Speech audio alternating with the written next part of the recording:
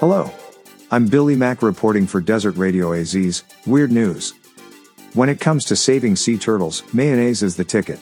Israeli rescuers have discovered that the popular condiment works miracles on endangered green sea turtles affected by a devastating oil spill that has coated Israel's coast with thick black tar.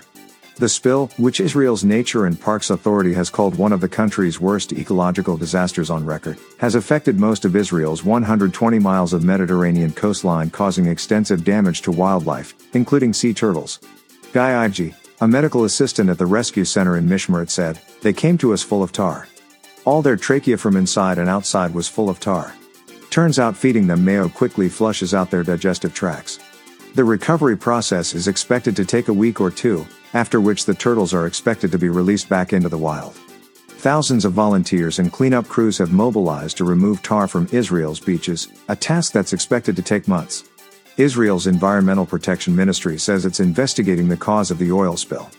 The incident is believed to have taken place in early February, and Israel said it received no prior warning before an estimated 1,000 tons of tar started washing up on shore. With interesting stories to clutter your mind, I'm Billy Mack for Desert Radio AZ. And thanks for listening.